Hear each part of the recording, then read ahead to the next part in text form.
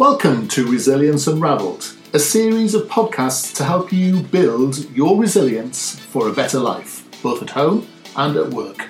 In fact, we're going to help you get your bounce back. There are lots of different subjects, people, and tools and techniques across this series, so please feel free to subscribe. Information can be found at personalresilience.com, and you can access other goodies and online courses and coaching, as well as today's show notes. In the meantime, please enjoy today's podcast. So today I'm talking to Pauline Durham, and today's episode is a little bit different because we're going to look at a specific subject, and I think that subject is Pauline's journey with diabetes and what she's done about it. And I think for a lot of people who suffer with cortisol and depression and anxiety, and as well as insulin and sugar, that diabetes can be a real problem, either type 1 or type 2. So I think Pauline's got some really interesting insights in terms of her journey and what she did and how it worked, and hopefully we can all learn something, because I don't know about you, Pauline, I'm on the sort of edge of it, so I'm very interested myself to hear what you've got to say today. So first of all, hello. Hi, Russell. So where are you today, Pauline? I'm near lovely Southampton, which is far from lovely, I can tell you. Where are you today? Right, we live in North Wales. We live on a mountain, got spectacular views. We have had snow this week, but that's gradually going now. Yeah. But it's been fine, been very wet, but it's nice and sunny today. I'm really envious. I'm from the northeast, and living down south, I really miss the snow. Oh, right. I mean, we spent most of our life in Southampton and only moved up here about 6.5 years ago. Right. But yes, very different. So in about another 30 years, the Welsh will be accepting you, perhaps.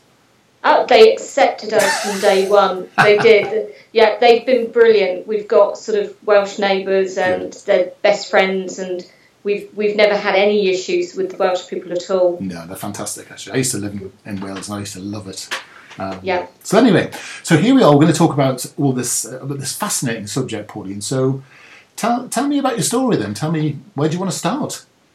I mean, basically my story was basically in 2005 I was diagnosed with diabetes after changing GP surgeries. Right. And of course they do the initial blood tests, and it came back that they said I was diabetic. First of all, it was controlled by diet, but, you know, that sort of, it worked for a while, but then when we moved here to Wales, again, I had another GP appointment, and basically then from that one I had to go on to medication. Right. And that would be, is that metformin or something?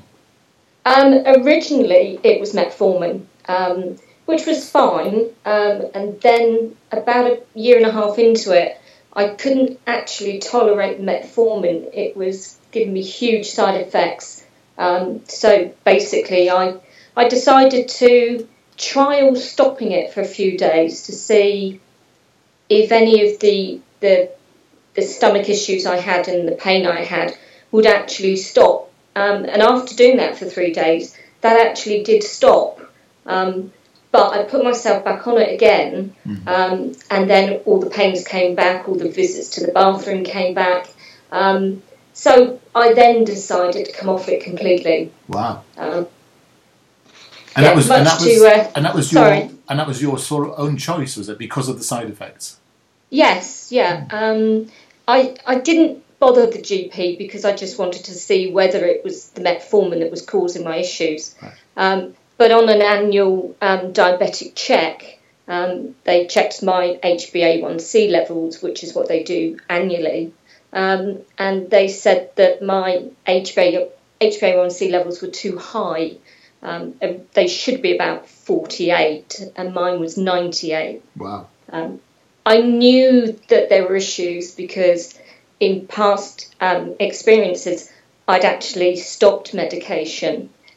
My sugar levels rose, but I lost weight. Right. So I knew by getting on the scales every few days, if I had lost weight, I knew my sugar levels were going up. So I was put on another medication, not metformin. But after about 3 or 4 months, that was doing absolutely nothing. Mm. I then needed an operation on my hand, and I went to the hospital for the pre-op, and had a phone call the next day basically saying my HbA1c levels were far too high again, and they wouldn't operate. By this time, my little finger, its Dupuytren's contracture, was so bent over that I needed the operation. So my diabetic nurse decided, after conversations with myself and my husband, to actually put me on insulin to get me through the operation. Right. So I went on to insulin in February, and I was 8.5 stone when we started, and a month down the line, I'd put on over a stone in weight. Wow. And that was actually the turning point for me. I didn't like what I saw in the mirror, and I chatted to my husband, and he looked up loads of things on the internet, and we found a book written by Dr. Michael Mosley, who basically had diabetes himself. So at the time, I couldn't walk properly, my every limb ached. I'd lay in bed in the morning trying to open my hands up because everything ached, and the pain was just incredible. So I knew that wasn't right, and I knew that was probably the side effect of the insulin. Yes. So we basically decided that day that we would do this 800 calorie Rid Yourself of Diabetes book. We read through the book. So before you go any further, is this the blood sugar diet book? That's Michael Mosley's, right? Okay, because I think there's been a recent program about it on Chris Evans and on television. Oh right, okay. Because I'm actually doing it at the moment. Oh, are you? Yeah, it's my second day, so I'm very interested to hear about someone who's been through the other end of it. Yes, yeah. Michael Mosley is interesting because he backs up a lot of really sensible advice with some good science, doesn't he? Yes, yeah. There was other things that my husband looked up as well, you know, to do with other sort of things. Lots of research into it. But yes, so from that day, I started to decrease my insulin by 2 or 3 units a day, and I was actually on 30 units in the morning. Right. It was very difficult for the first 2 weeks because you stop everything carbohydrate. Right. So you stop potatoes and bread and rice and crackers and anything with high carbohydrate content. Yes.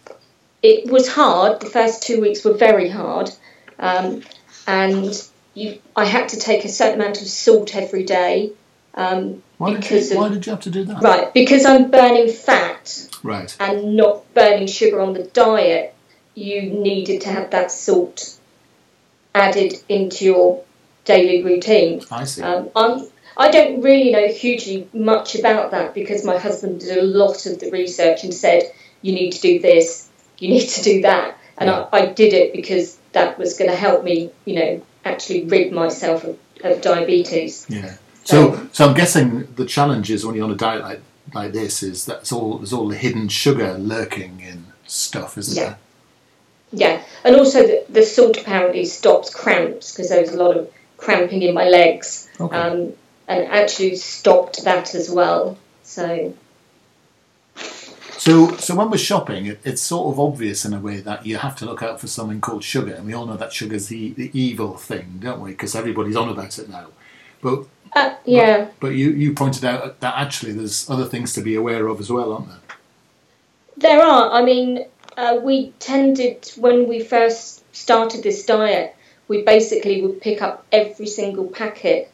And there would be an amount of carbohydrate or an amount of sugar, a certain amount of fat, and basically we have to look and see what's in it. And of course they don't necessarily put sugar, they might actually put glucose or lactose or corn syrup or corn flour. So there's lots of different substitutes for sugar where they don't actually call it sugar.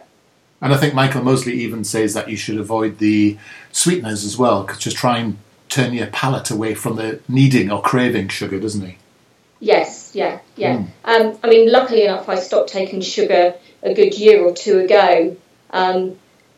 by somebody I used to work for, who basically said stop taking sugar, and it wasn't so much of an issue in teas and coffees, but you don't realise how much hidden sugar is in processed foods. Now, one of the things that a lot of people do with diabetes is they go onto like a meal replacement bar or something. In fact, you've got to watch out for the sugars in those as well, haven't you? Because some meal replacement bars are really very, very sugar rich. Absolutely. I mean, I'm very fortunate that I actually never had any of those sort of easy bars to eat in between. Right. And basically, essentially now we do not have any processed food because of what they put in it. And when they say diet something, it's the worst thing you could have because there's so much more sugar, so much more carbs in it. So we eat very healthily and very naturally, by not buying processed food, tinned food, jar foods and stuff like that. So it has changed dramatically.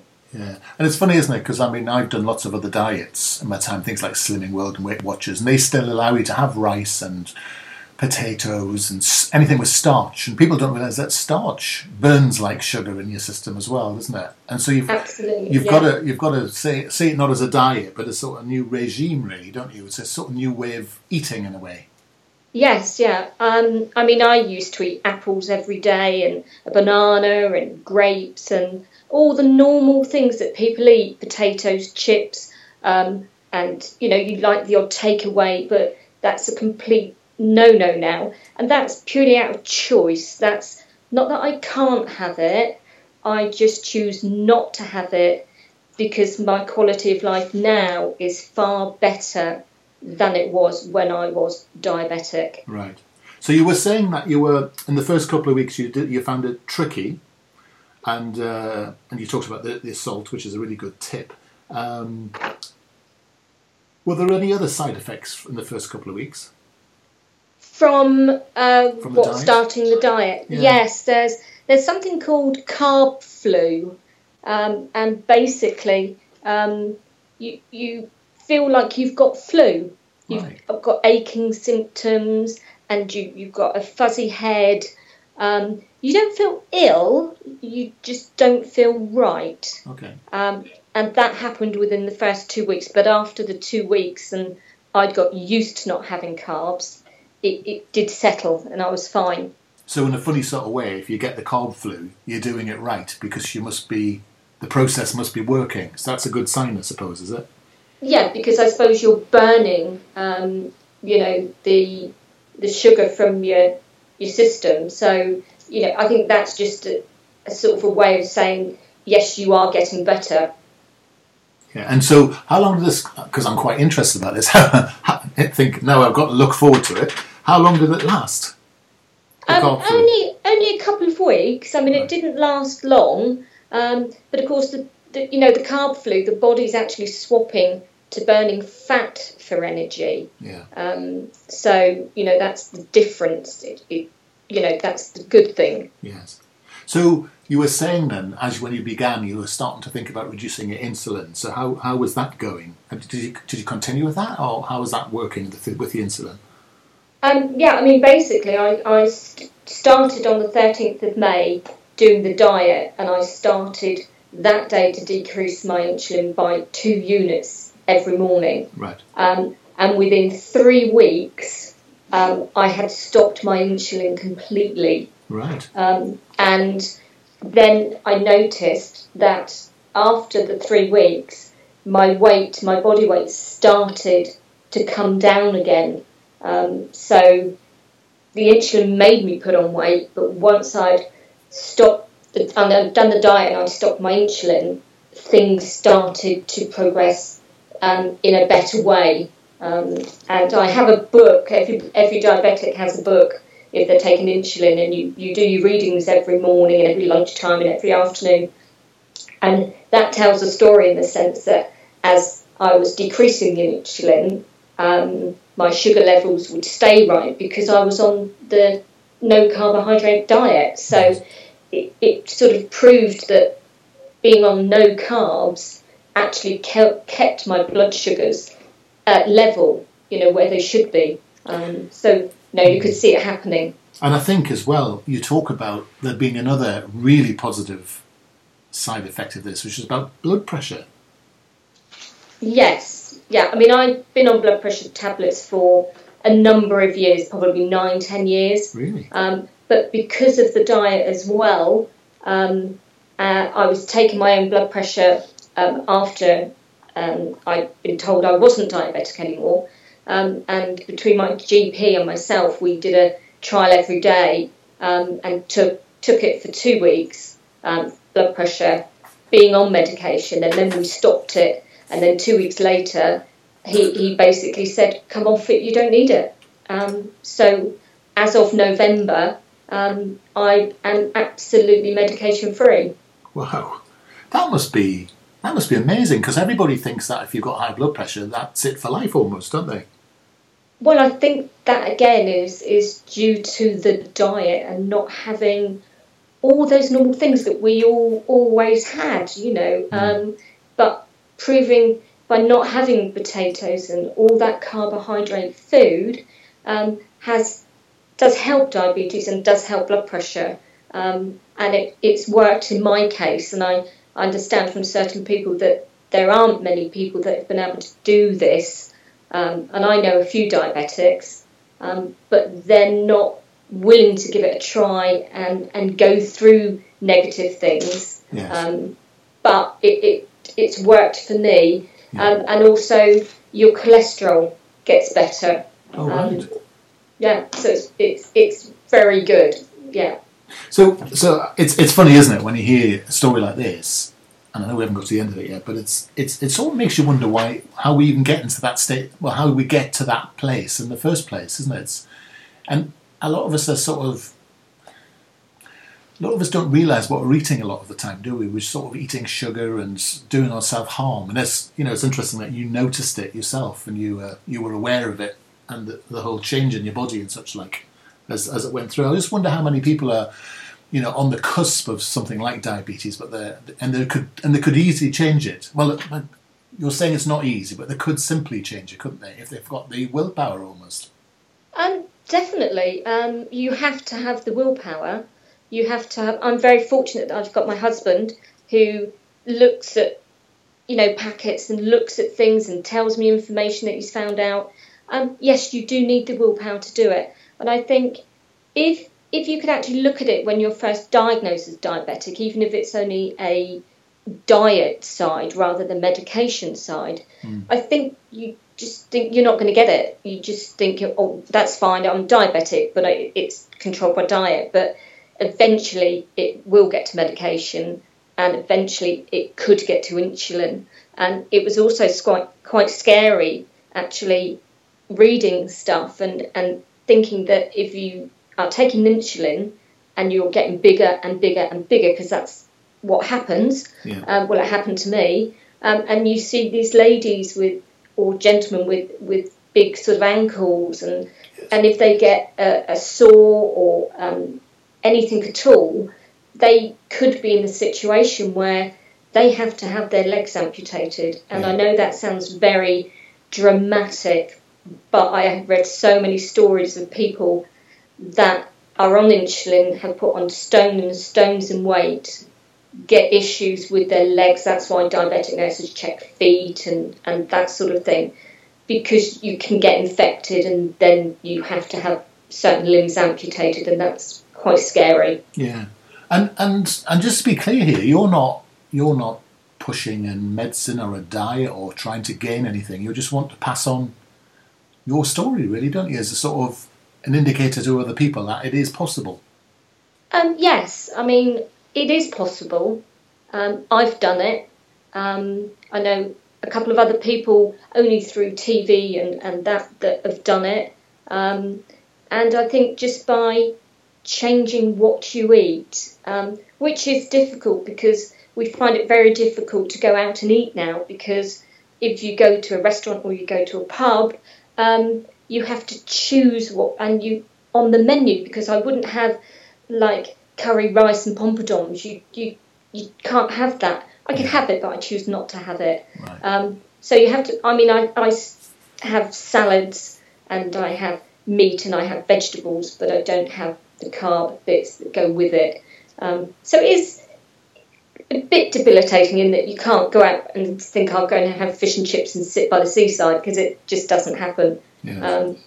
That's my choice. I could have it, but I choose not to. And I think when we talk about resilience, we talk a lot about this idea that your life's in your own hands and you make the choices you want to make. And on another podcast, there was a guy called Dan Lawson chatting about it, and he said a lot about resilience and a lot about willpower is having the discipline, isn't it? You've got to say no to certain things because you want to get something else that's more important. And in your case, and so that's exactly what you're saying as well, isn't it? Yeah, I mean, I've had people say to me, what sort of quality of life is it for you if you can't have an ice cream, or you can't have cheese and crackers, or you can't have a nice takeaway? I could, and yes, it's quite hard at the beginning, but I've just done it now since like last May, and it's just part of what I do now on a daily routine. And so you're saying now you've stopped taking all medication now, then, is that right? Yeah, that was back in November. Through my GP, basically, as I say, we did a trial on the blood pressure tablet and blood pressure, and he's basically told me I can come off it, and he's been very supportive. Wow. And he totally was with me on it, and he calls me inspirational. Well, I think you are. And that word's bandied around a lot, but you really are. One thing strikes me, because of course you're on this diet, and you mentioned your husband.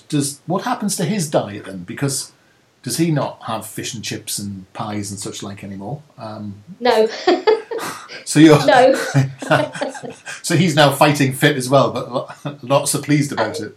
No, he's fine, because he's, we're a team. We do it together, and I mean, at Christmas we bought some potatoes because I had to have a roast potato on Christmas Day as a treat, right? And we had to give the potatoes away because he just doesn't have them either. Yes. He could have them, but because I don't cook them and we don't buy them, his diet changed and he lost a stone in weight within the first couple of months as well. Wow. So he's used to it now. Yeah. So, And so in your basically in your new post diabetes now, in your normal life and normal eating, so you just cut out the normal things. You just make sure that you're not going back and eating. You're not sticking to the 800 calories a day. I'm assuming you're doing a different regime, are you?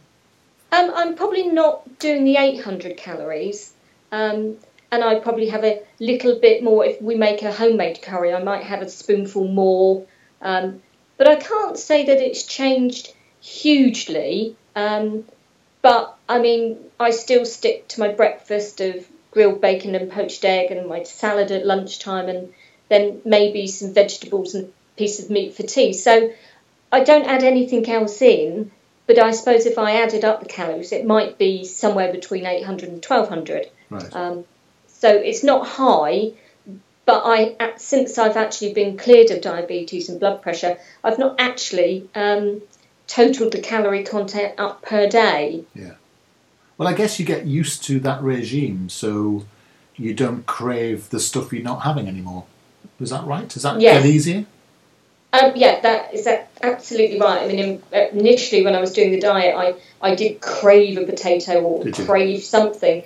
But once you get past that, it doesn't bother me anymore. I can go out, we can go out to people's houses for a meal, and I have to, juggle what I'm going to have. But I can sit in front of somebody eating roast potatoes and all those sort of things, and it doesn't bother me. Yeah, because it is difficult when you're going out, I suppose, socially, isn't it? Because other people might be scoffing down apple pies and chips and such like. And you've still got to keep that discipline, haven't you? You've just got to look after yourself, I suppose. Yes, yeah. I mean, I do have the obligate treat, like Christmas I had a roast potato and some stuffing. But, if you're going to have a treat, you do it very minimally and not very often, and then you enjoy it more.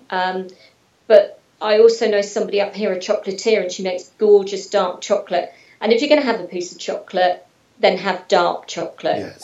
cocoa powder, because that's the best ones. But as I say, it's not often that I have a treat. It might be once or twice a month, but I don't push it. And so actually, one of the things, I mean, you've talked a lot about taking responsibility, making choices, which is really what we call emotionally intelligent, because you really know your body and you're looking after yourself. Mm-hmm. And you've got this discipline and willpower. How much of it do you put down to having a supportive partner? Do you think it makes it 10, 20, 50, 100% easier if you've got someone on your side like that? Oh, definitely 100% better. My husband is one of these people that likes looking up stuff and researching books and that sort of thing. So he has been brilliant. And also somebody I used to work for, he's been very good with giving me information and giving me the positiveness to go on with it. So, I think it's very important that, you have got that person there 100% of the time with you, giving you that, all the information that you need and the help. Yes. And it's a funny thing, isn't it? I mean, again, when we talk about resilience, we say one of the most important things is you've got to learn to ask for help. You've got to ask for it. Yeah. And I think you've been... it's interesting what you've done. I like the way you talked about, like, you've worked with your doctor to do this, because I think a lot of people either push the doctors away or think the doctors are going to be anti or negative about this sort of thing. But it sounds like you'd managed your doctor quite well. I only really, with the doctor, we had a change of doctor. So my doctor that I'd known for years had moved on. But when I actually was told that, yes, you are no longer diabetic, my new GP gave me all that support and just sort of said, that's great, and let's try and get you off the blood pressure medication now. So yes, my GP has been very supportive. Wow. Well, I've got loads of hope now because I'm doing this diet. I haven't got diabetes, but I want to avoid it. And I think what you've shown is that, things like willpower, choices, responsibility, bit of support, and, sticking to it. And you can actually fundamentally change your life. Absolutely. So, Pauline, I think that really is inspirational. Oh, thank you. Yay, fantastic. No, I've really enjoyed that. It's been really interesting. It's really good to hear someone who's gone through it. It's interesting to hear all the different steps as well, because it's nice to know what might be coming. So at least if this cold flu's coming, that you can get through it, because that's part of the process. That's really useful. Yes, yeah.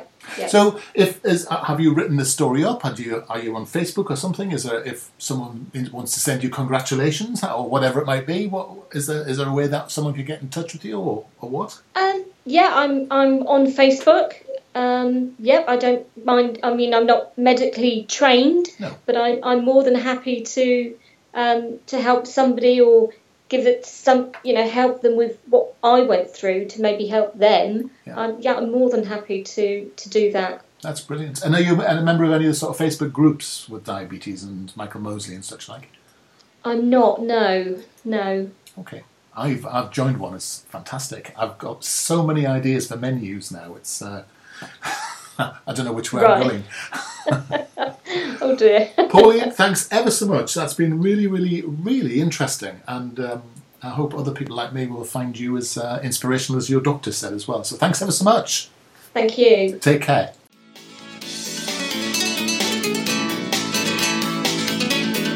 Thanks for listening today. I hope you found some value. There are lots of other podcasts in this series, lots of different speakers, tools and techniques and subjects. So please subscribe and see what else might be helpful for you. It would be smashing if you could pop across to iTunes and drop us a review. As I said earlier, we've got tons of information on our sites, lots of free goodies, ebooks, webinars and such like, as well as some online courses and specific coaching, sometimes from some of the speakers you've heard on these podcasts. So hope to have your company again on the next edition of Resilience Unraveled. Bye now.